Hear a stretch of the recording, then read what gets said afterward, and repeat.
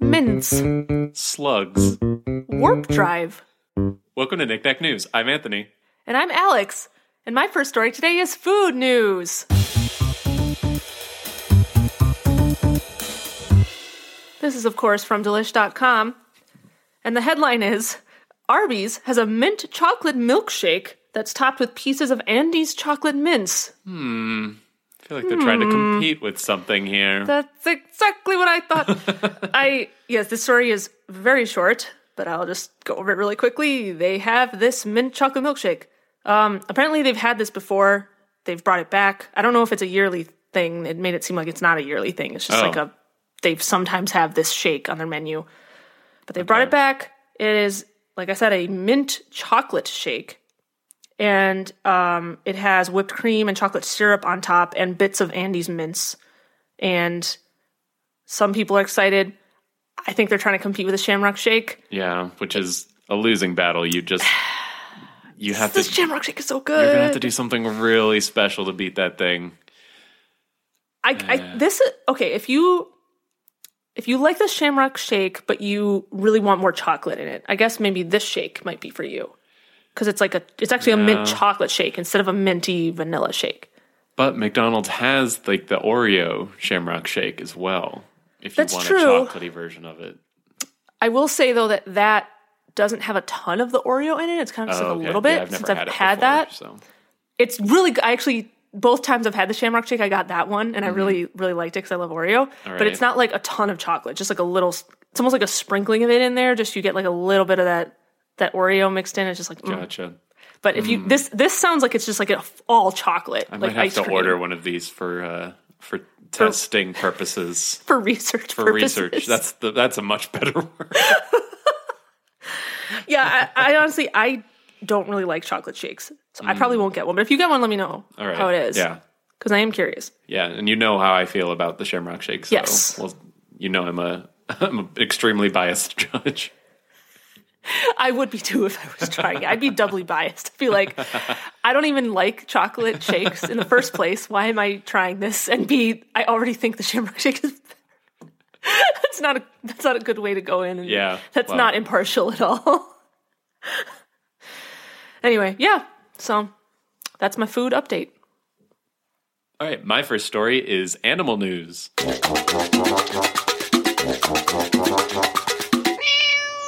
This is from the New York Times. Meet the sea slugs that chop off their heads and grow new bodies. Oh my God. Meet that. They're fine. They're good. Yeah. They're doing great. This was a PhD candidate at Nara Women's University in Japan named Sayaka Mito. Was perusing her lab's collection of sea slugs when she stumbled upon a gruesome sight. One of the sea slugs, an Elysia marginata, had somehow been decapitated. Even more bizarrely, the severed head of the creature was moving around the tank, eating algae as if there was nothing unusual about being a bodiless slug. So just the head was just scooting around. There's actually video in the article of one of these things, right after it was decapitated. The head has enough surface on it to move around on its own? Yeah, it's wild. She also saw signs that the sea slug's wound was self-inflicted. It was as if the sea slug had dissolved the tissue around its neck and ripped its own head off. Which it turns out is what it did. Sort of like how lizards have that spot on their tails where they can just snap it off. Yeah. They have this but on their neck so they can take their entire head off. So you asked why, and they do speculate why, though they don't know for sure yet. But that comes up in a second. So for some self-amputation, which is also known as autotomy, isn't uncommon in the animal kingdom. Having the ability to jettison a body part, which is the best way to say that, I think. Jettison a body such as a tail, helps many animals avoid predation. However, no animal had ever been observed ditching its entire body. Yeah, this is that kind of a first.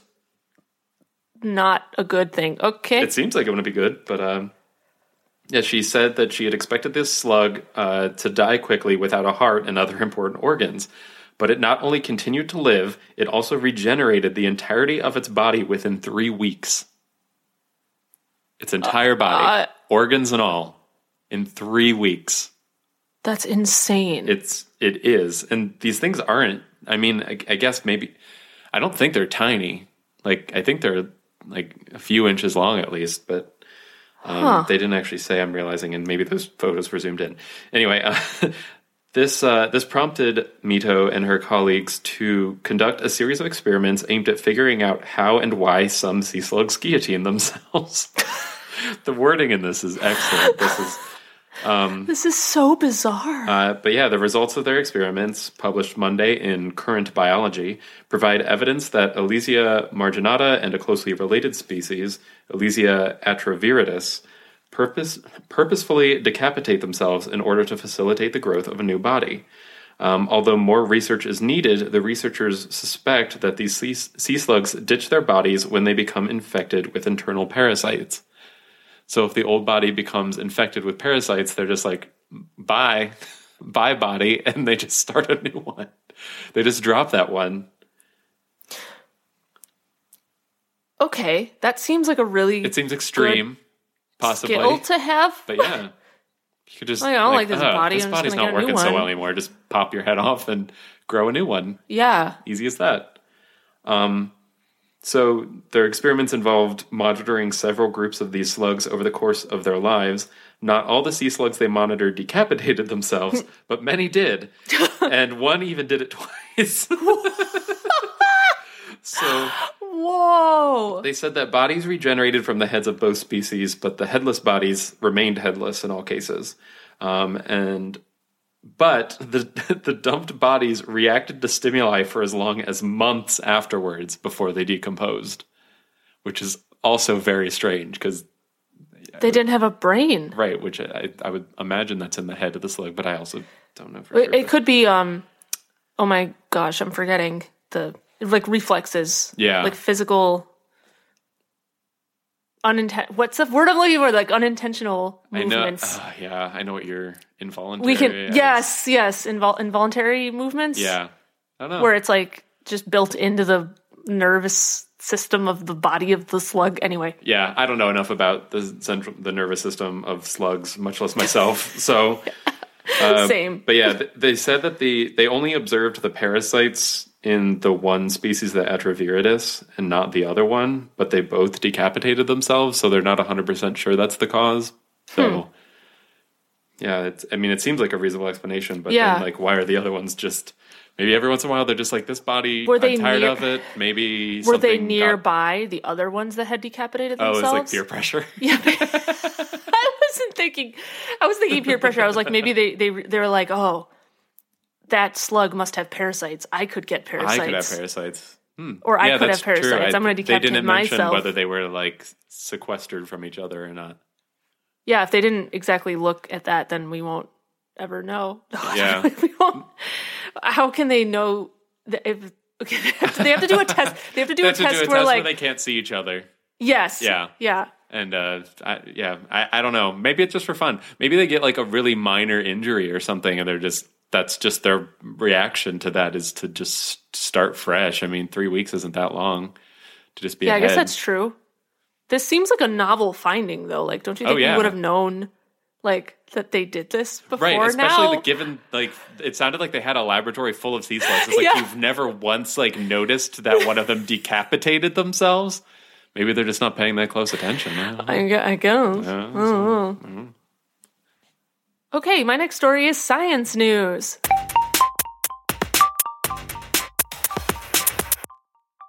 This is from ScienceAlert.com. And the headline is, Faster Than Light Travel is Possible Within Einstein's Physics, Astrophysicists Show. Oh, wow, that was a loaded headline. I know. This story is so complicated and full of terms that I don't even fully understand myself, but I'm going to try to talk about it. It's never stopped us before. Right. So, as some background, many scientists have tried to solve the problem of sending something across space at faster than light speed.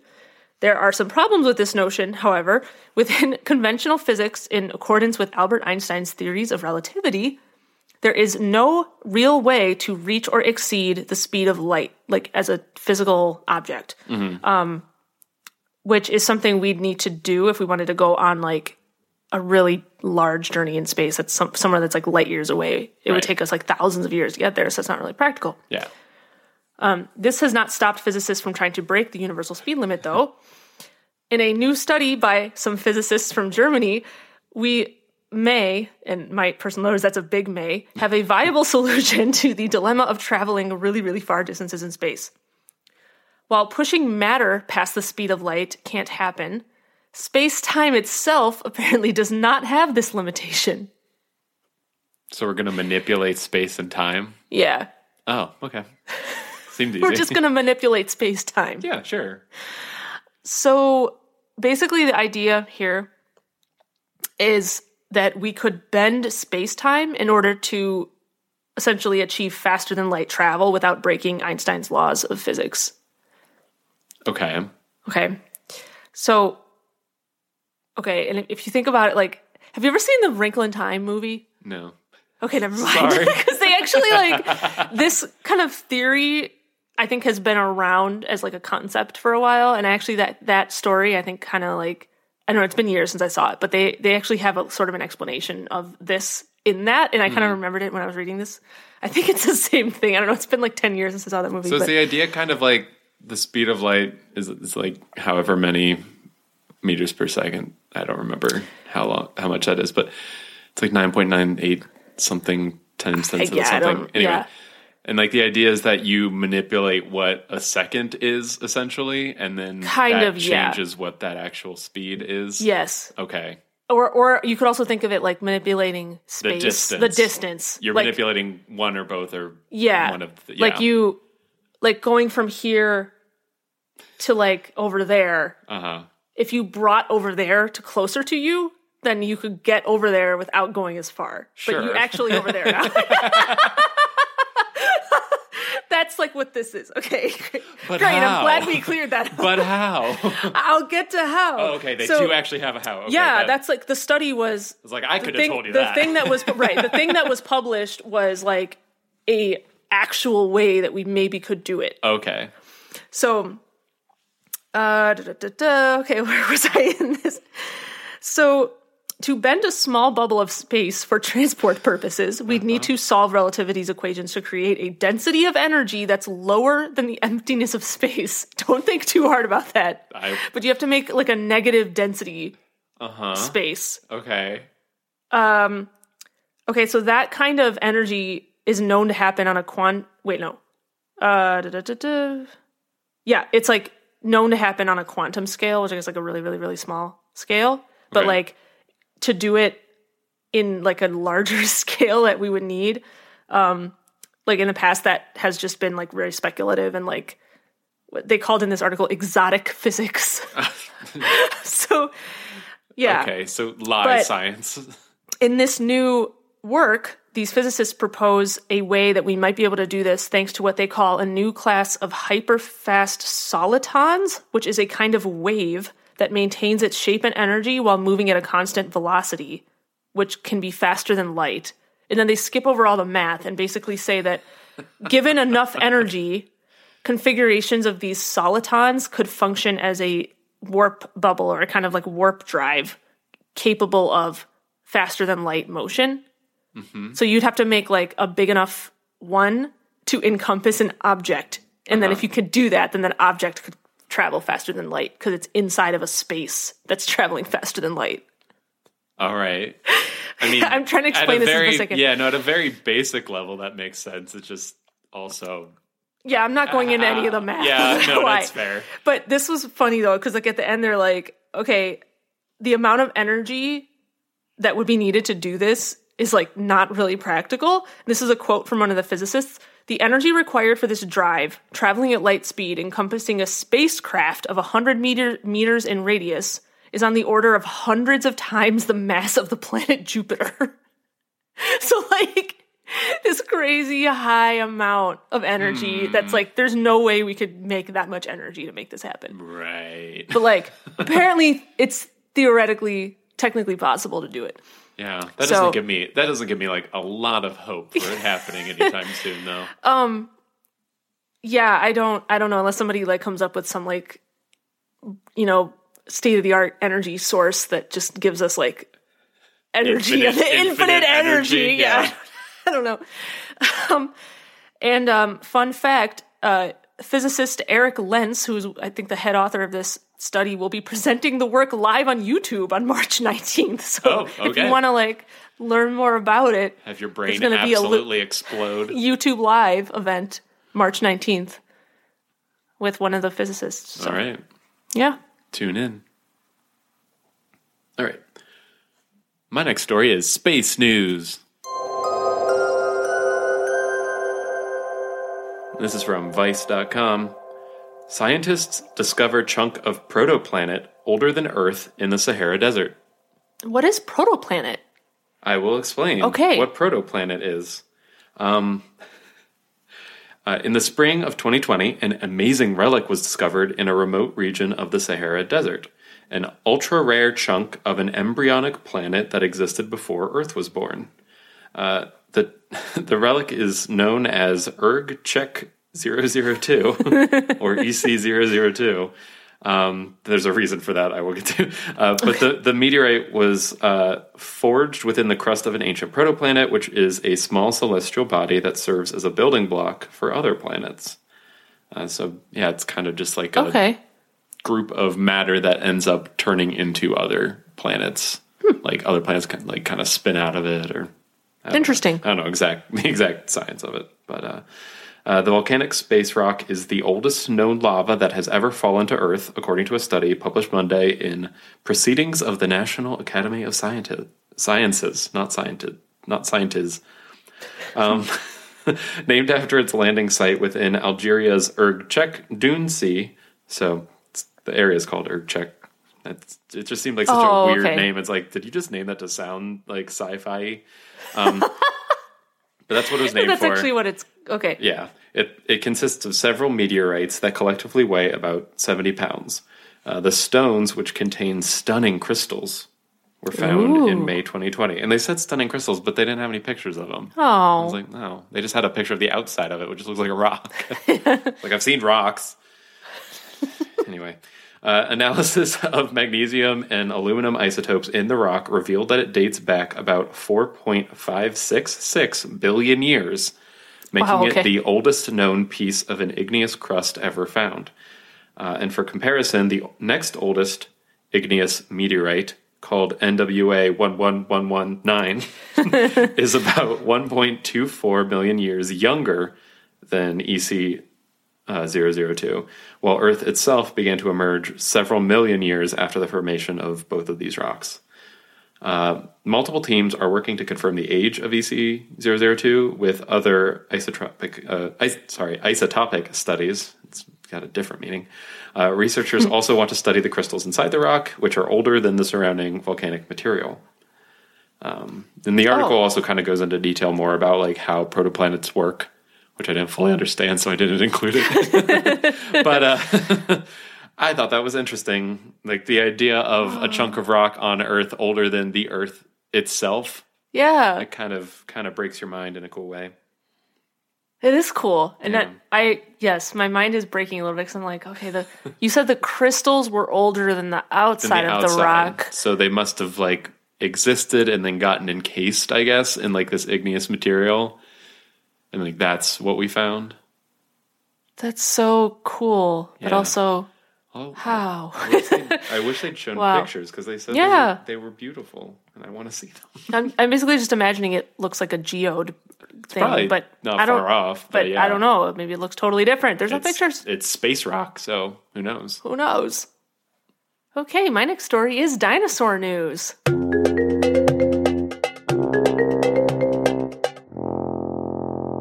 This one's also from ScienceAlert.com, and the headline is, Jaw-dropping fossil find contains a dinosaur sitting on an entire clutch of eggs. Ooh. Yeah. That's probably really rare. Yeah, it's actually never been found like this before. Oh, so that's pretty rare. It's pretty rare. An international team of scientists has announced the discovery of an extraordinary fossilized nest in China, preserving at least 8 separate dinosaurs from 70 million years ago. The clutch of ancient eggs belongs to a medium-sized adult oviraptor. Did I pronounce that right? Oviraptor? Oviraptor? Yeah. Okay. I think I've heard that before. You know how to pronounce the dinosaur names. That's what I guessed. So, oh, okay. And we know this because the parent is actually part of the fossil. The skeleton of this ostrich-like theropod is positioned in a crouch over 24 eggs, at least 7 of which were on the brink of hatching and still contain embryos inside. Whoa.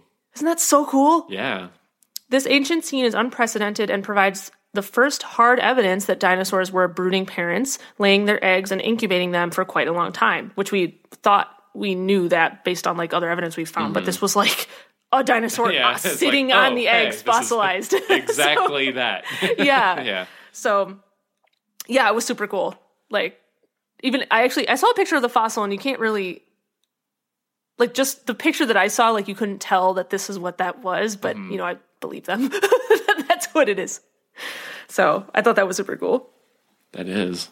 And this, I assume, did not fall from space like billions of years ago. I don't think that is the current theory. I think the theory is that this was originating on Earth. Yeah. Okay. Organisms and we haven't was fully, created on Earth. Yeah. We haven't fully ruled out that dinosaurs might be aliens, but you're right. We haven't found evidence proving it one way or the other. Yeah. I think we don't know for sure, except that we probably definitely know. Based on the fossil record and like how that all works, but you know, maybe this is a totally different thing, but I still want to say that I think tardigrades are aliens. Yeah, no, that's probably fair. They probably because they could just float here. Yeah, they can just survive in a no air vacuum environment. Mm-hmm. So like they could have just floated to the Earth, and that's how they're here. Yeah. So makes total they don't sense look to like me. anything else on the Earth, any other organism at all. And they probably don't even sit on their own eggs. Probably not. Yeah. Do they even have eggs? I have no idea. How do they reproduce? I don't even know the answer to this. They probably just like multiply, like when nobody's looking, you like turn away and then suddenly there's more tardigrades. They also like don't move unless you're not looking at them, and then you turn around and it's closer to you. Except they're so I bet small, that happens. It wouldn't really matter. You just nothing continues to be there.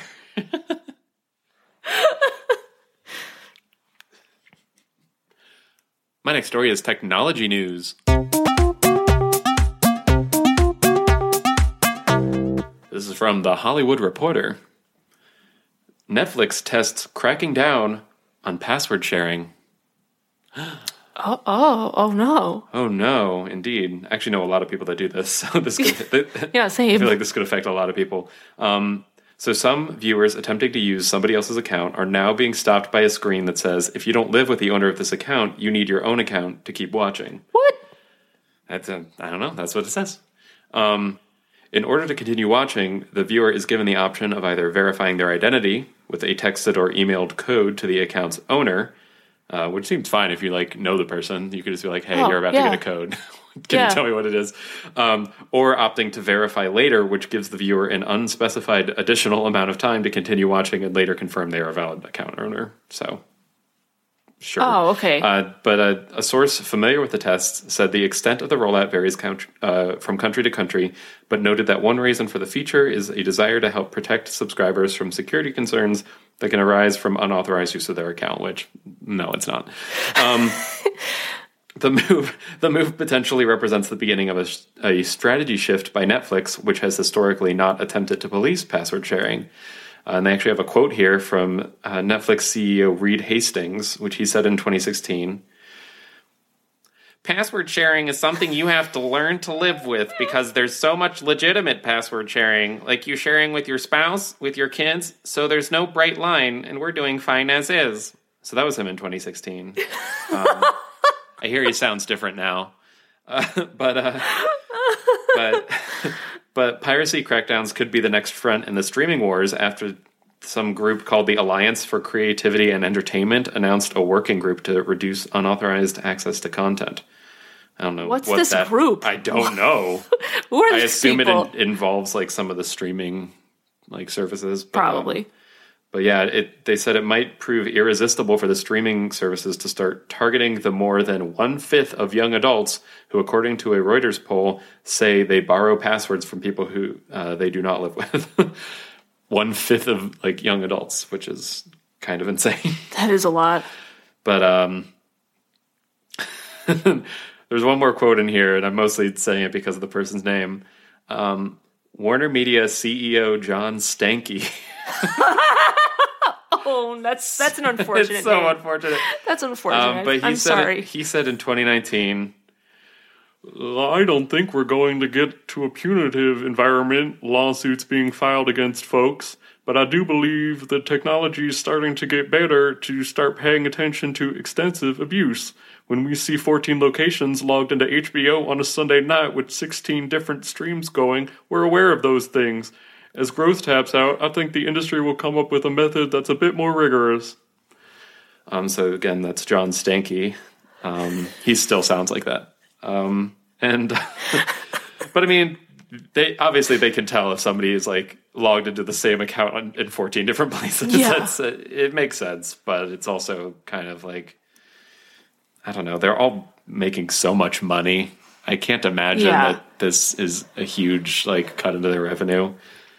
And they said themselves, like, there's a lot of legitimate reasons to have like a shared password and like the same account. Well, yeah, and the same people, like so. I also think because those services already limit how many devices can log in to the same account. I thought. I'm sure they do. So isn't that already like kind of a form of this? I mean, if you have Netflix and you're not using it this month, you know, and you want to give somebody like, hey, you can use my login to watch this one show. I'm not using it this month. Yeah. How is that like harmful to anyone? Like, Yeah, I don't know.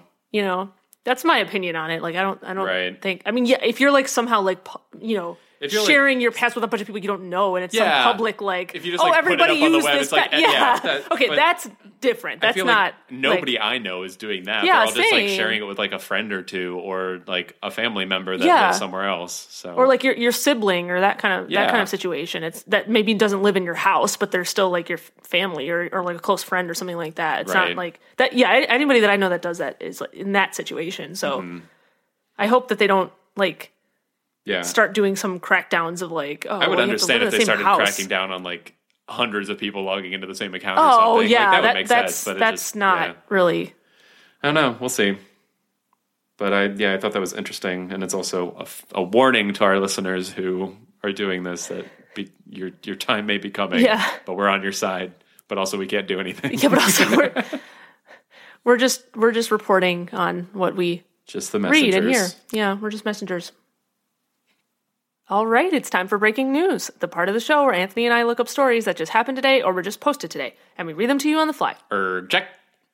Ready, set, Go!